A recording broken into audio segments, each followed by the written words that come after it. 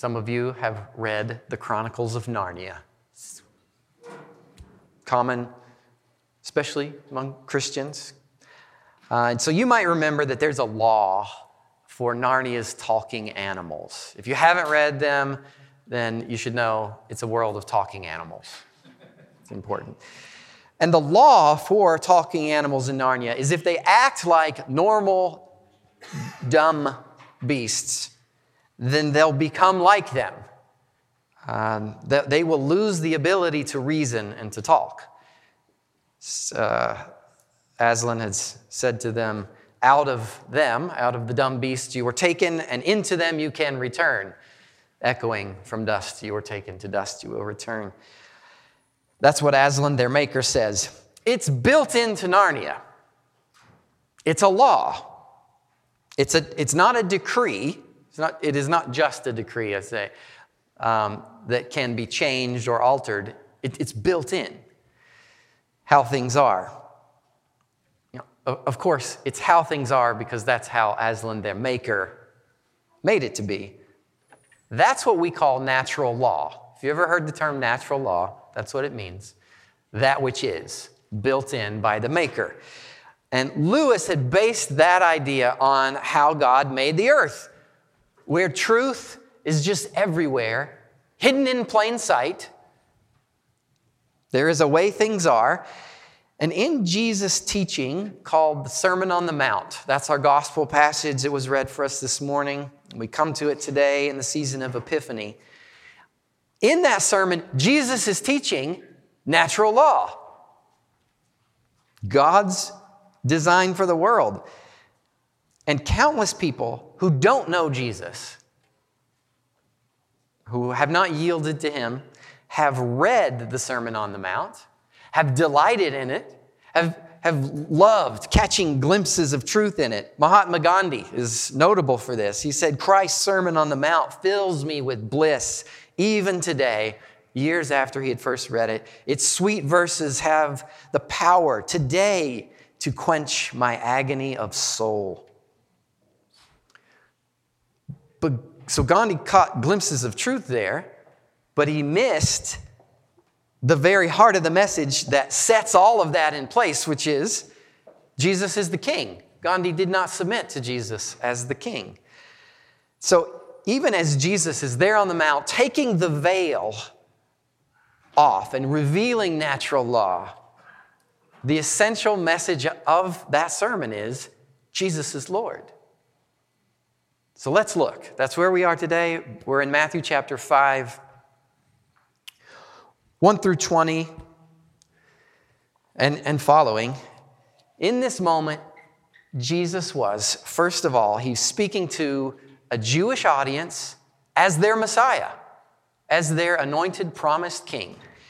And so it's with that primary sense, that moment, and that primary meaning that flow out of that we have to contextualize. It's there that we have to begin. Jesus as the Messiah speaking to Jews. So he sits down on the mountainside, and Matthew tells us he sat down and he opened his mouth and he taught them. Matthew records his first teaching. This is his first sermon in the Gospel of Matthew.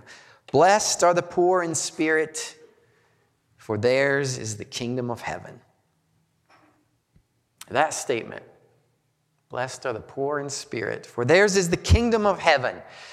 That begins a series of 9 statements of blessedness. They're often called the Beatitudes, the blesseds. Blessed are those who mourn, who are meek, who hunger and thirst for righteousness, the merciful, the pure in heart, the peacemakers. Blessed are those who are persecuted for righteousness' sake, and supremely, you who are persecuted on Jesus' account. He begins there.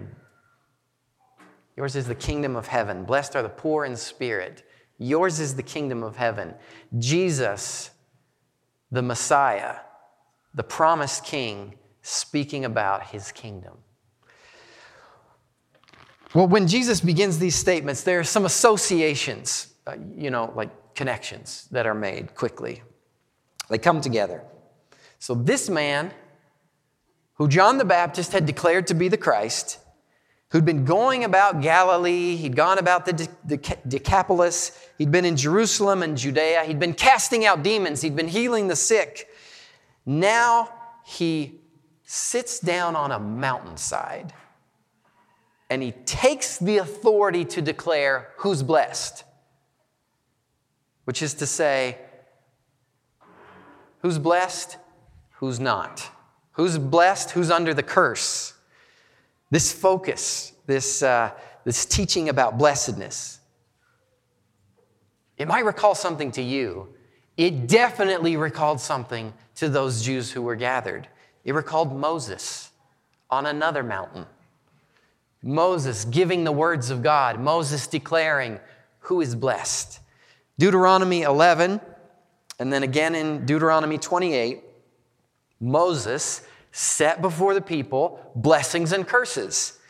Blessing, if you obey the commandments of the Lord your God, which I command you today. And curses, if you do not obey the commandments of the Lord your God, but you turn aside from the way that I am commanding you today. So as Jesus begins this message on a mountain, in the context of all that he's been doing, delivering, healing, revealing power, revealing authority, by beginning with blessings, he's communicating his special role as lawgiver. This had been prophesied. So for those who are attentive, those Jews who are gathered and they're listening and they're paying attention to all that's gone on, and they see what he's doing and what he's saying, they catch too Deuteronomy 18. I will raise up for them a prophet like you from among their brothers. I will put my words in his mouth, and he shall speak to them all that I command him.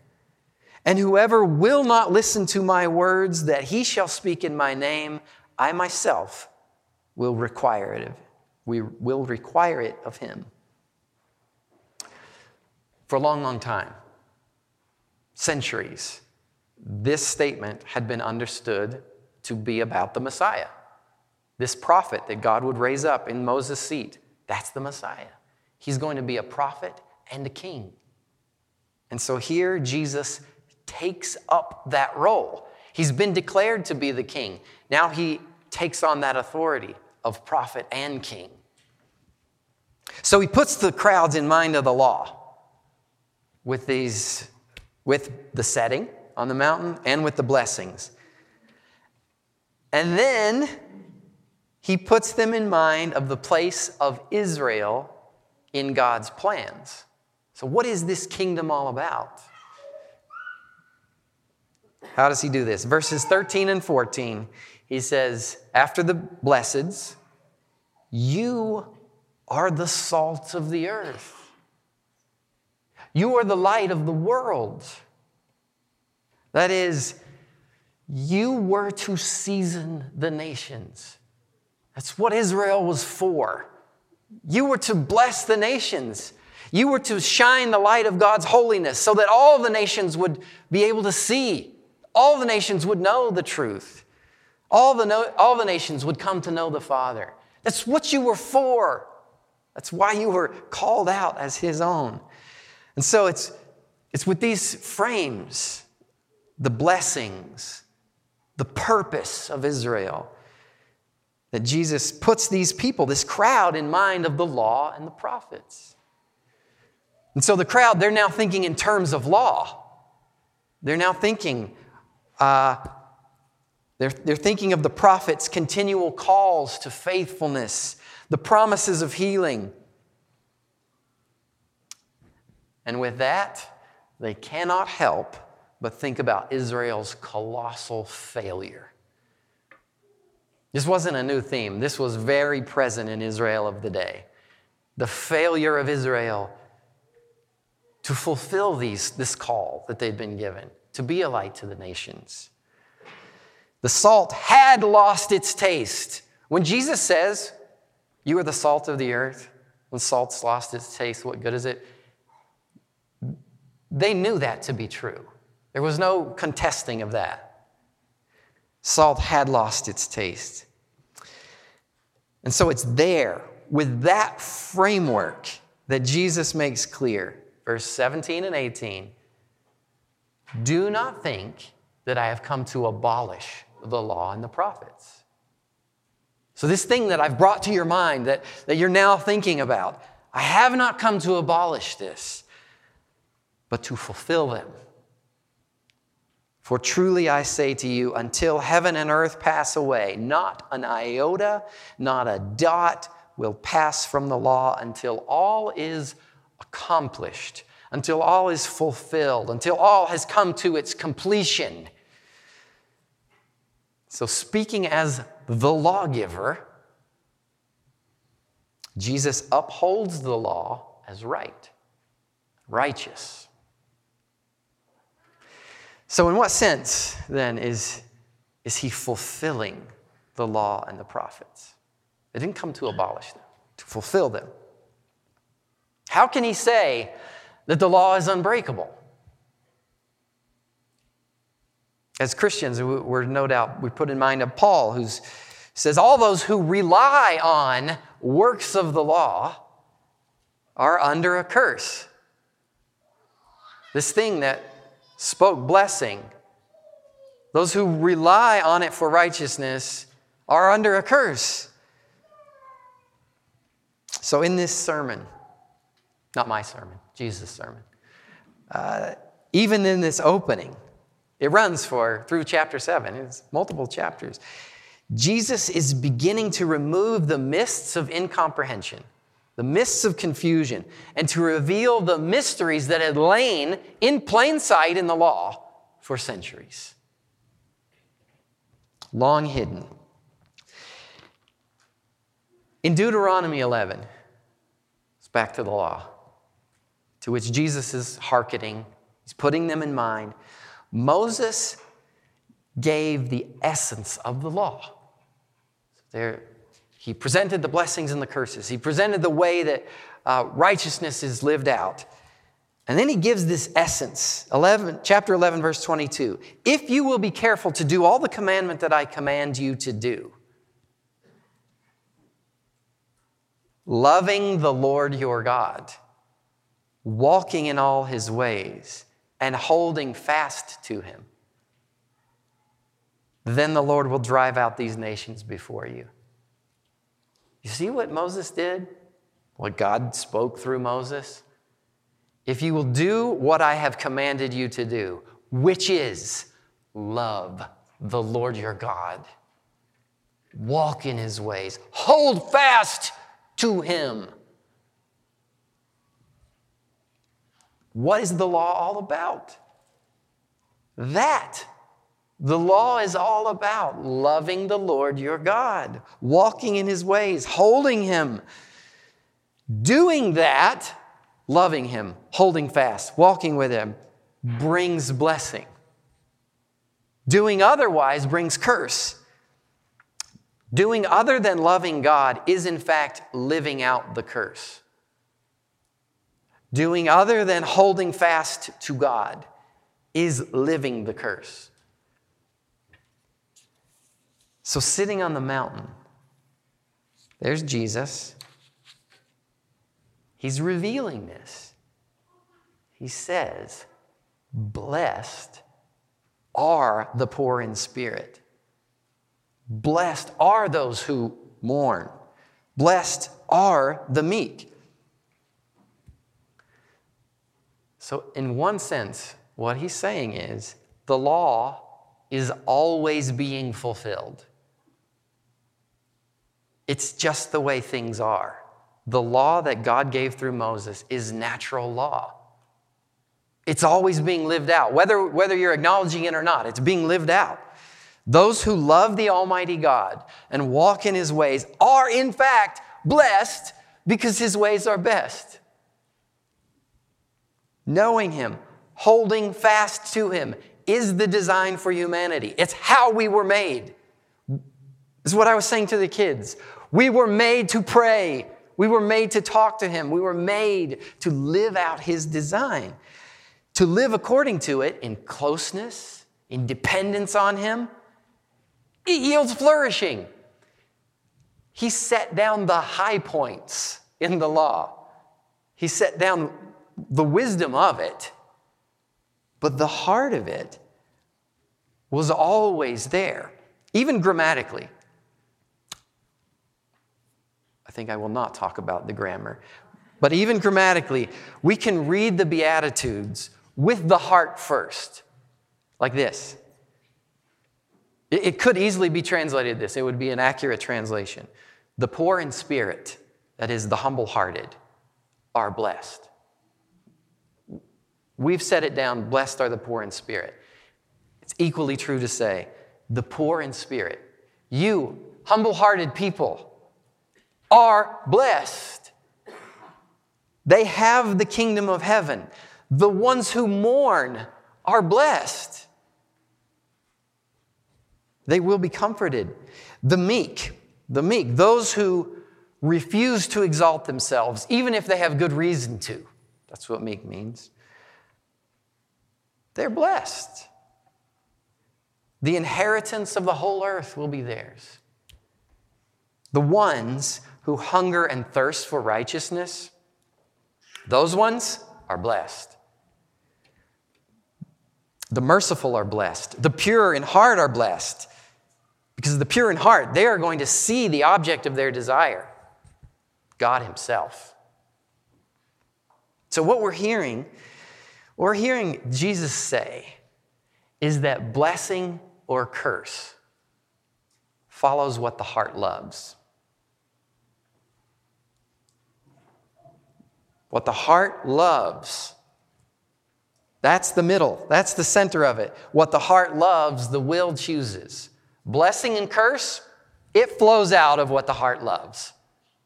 The heart of this matter is the heart. We will choose what we've set our affections on. And it was always that way. It was that way from the beginning. It was that way from Eden. God's design for people is to love what is good, to love what's right. And the purpose of the moral law, once the fall came in, the purpose of the gift of the moral law was to guide people in that way into righteousness by cultivating not legalism, but cultivating a love for God. It was right there at the beginning when Moses gave it. The heart of this law is to love him. So, in one very important sense, Jesus on the mountain, as the lawgiver, is revealing that the moral law is binding because it's just true. It's just true. The 10 Commandments are true, whether one acknowledges them or not.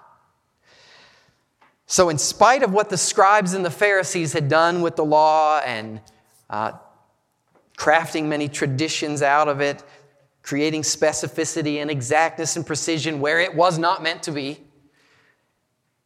it couldn't possibly, what is true, couldn't possibly be relaxed. It cannot disappear because it just is. The revealed ways of God and his character. So Jesus, speaking as God, for God as his appointed king, could not speak against the law and never does. Instead, he would reveal how it was to be understood. He would reveal the heart. So with each command of wisdom, each insight into wisdom, he gives the heart of it. And so it could be understood in its fullness, in its completeness. Jesus came not to abolish the law and prophets, but to fulfill them in another sense. So he cannot abolish what is true, but he also fulfills another part of the law and prophets. Israel was never able, no human was ever able to fulfill righteousness, to actually obey how we were made to live. Israel and all people always have entered the curse, live under the curse. walking into self-destruction. Israel as a whole nation embraced self-destruction. They did not, in fact, hold fast to God. They did not, in fact, love him or walk in his ways. They didn't embrace him. Instead of embracing what would fill their souls, they embraced the very things that would unmake them, undo them, that would unravel God's design in them, degrade them, turn them, like in Narnia, towards the nature of beasts. The law calls it curses, and it comes with judgment. It comes with the natural consequence of choosing what is not God. God the just gives people separation from him. When chosen, he grants it. That's the judgment of the curse. Well, this is why God had given the ceremonial law. So we've been talking about the moral law, which is just the way things are. The ceremonial law, this was the system of sacrifices. This was the way he gave for repentance to be expressed. The law made clear mercy was needed, and so God gave a way. This is how you plead for mercy. This is how you ask for forgiveness. They needed sacrifice. And all of the we know, as Christians, we know this. All of the sacrifices of the ceremonial law pointed to Jesus. This is what he would fulfill. He didn't come to abolish either the moral law or the ceremonial law. In the moral law, he came to live it, to fulfill it. In the ceremonial law, he came to satisfy it, to meet all that it pointed to. To do what the prophets had said, he was wounded for our transgression. He was crushed for our iniquities. And by his stripes, we are healed. So in this Sermon on the Mount, Jesus brings to the fore, he brings to the center the heart of the law. What makes for righteousness? Loving the Lord your God, walking in his ways, and holding fast to him. That's the message of the sermon. It's strange and tragic that we Christians do with Jesus' words what the Pharisees did with the law. We turn the blessed Sermon on the Mount into a legal system. And we receive it as if it's chains when it's our freedom. Well, we weren't there to hear the teaching. We weren't that crowd. But it was written for us. It was written down that those who believe would know what he taught. And in the moment, this is delightful. In the moment itself, we have a picture of the kingdom of God. It's for us, this picture. Jesus, the eternal Son, God incarnate, the eternal Word, the lawgiver, the Almighty God, draws near to people. He's sitting on it. God himself is sitting on a mountain. And he comes to meet us who are under the curse. It's right there, the picture. And he calls to all, come near, come near.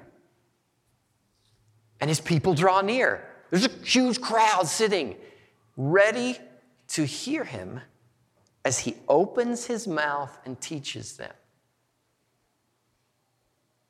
He himself is going to have to break the curse. They can't do it. But the way of blessing remains as it always has been from the Garden of Eden. The way of blessing is to love the Lord and to hold fast to his words. That has never changed. From the moment of the creation of the first people, love the Lord and hold fast to his words. And as he sits on the mountain, he says, come You under the curse, I'm about to bless you like you can't imagine. Come near. And he opened his mouth and he spoke to them.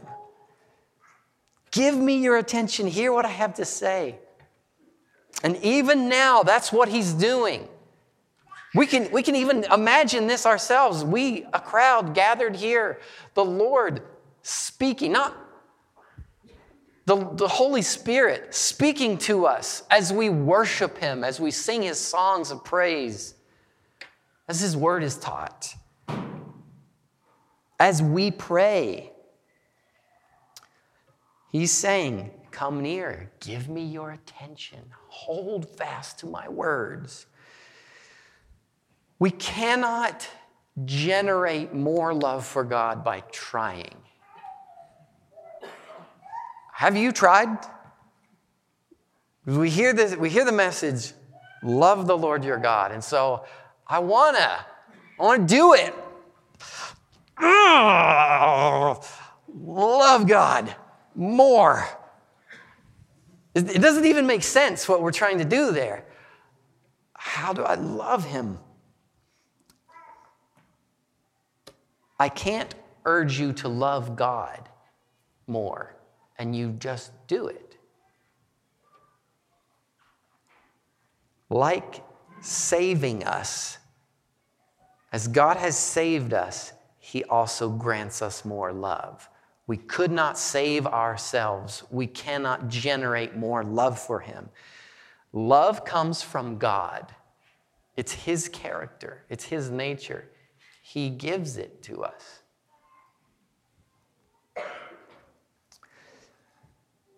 This is how, as we see it on the mountain, he invites, we draw near. He speaks his word. He speaks his word in our songs. He speaks his word in the scriptures read. He speaks his word in our prayers, in our actions together. He speaks his word when you are listening to his word at home, when you are praying. He speaks his word. We receive. We listen and we receive. And he grows our love. He does it. And our wills follow. What the heart loves, the will chooses. But love for God is a gift from God. We're finishing. In a few weeks, we begin the Lenten season. And in the Lenten season, we bring to the forefront of our minds this acknowledgement that we fall back continually into the ways of the curse. The fallen world, the fallen flesh. And like those crowds that were on the mountainside, we have to heed his words. Blessed are the poor in spirit, for theirs is the kingdom of heaven. Poverty of spirit, poor in spirit, is an inner admission, an acknowledgement, consciousness of, a disposition of need, a sense of helplessness. Because we have that helplessness. Jesus says, blessed are those who have helplessness, because it's the true account of every human being. Blessed are you who acknowledges what is in fact the truth, poverty of spirit. All people by nature are in poverty of spirit. The blessing comes in acknowledging it. The curse comes in denying it. There is a curse to say, I am not poor in spirit. I do not have need for God. That's curse. So, to own it, which we do in Lent, in a particular intentional way, to own our desperate need for God, to admit there's no ultimate life without him. It's to embrace the kingdom. It's to find our place in it. God's kingdom is for those who will bow to him as king. And it's for only those who have stepped off their inner throne, who could admit poverty, who can actually embrace that, live that place. So this week I encourage you, pursue the Beatitudes.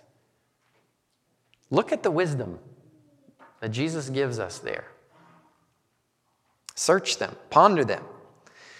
But understand they're not revealing a new law. They're not revealing a new set of rules. They're showing the heart of the old one, the heart of the unchanging one, the eternal one.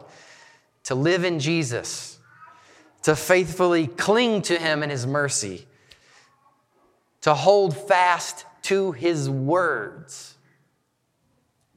That's living according to the eternal law of God. Love the Lord your God, walk in his ways, and hold fast to him. Our Lord, we thank you that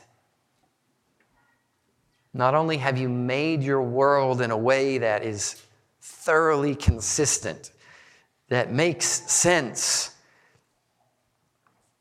When you're at the center and we take our place where you've made us to be, thank you that blessing flows from that, peace with you. Thank you that as we cling to your words and we heed you, you do grow love for you.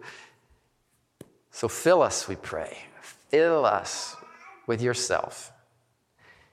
In Jesus' name.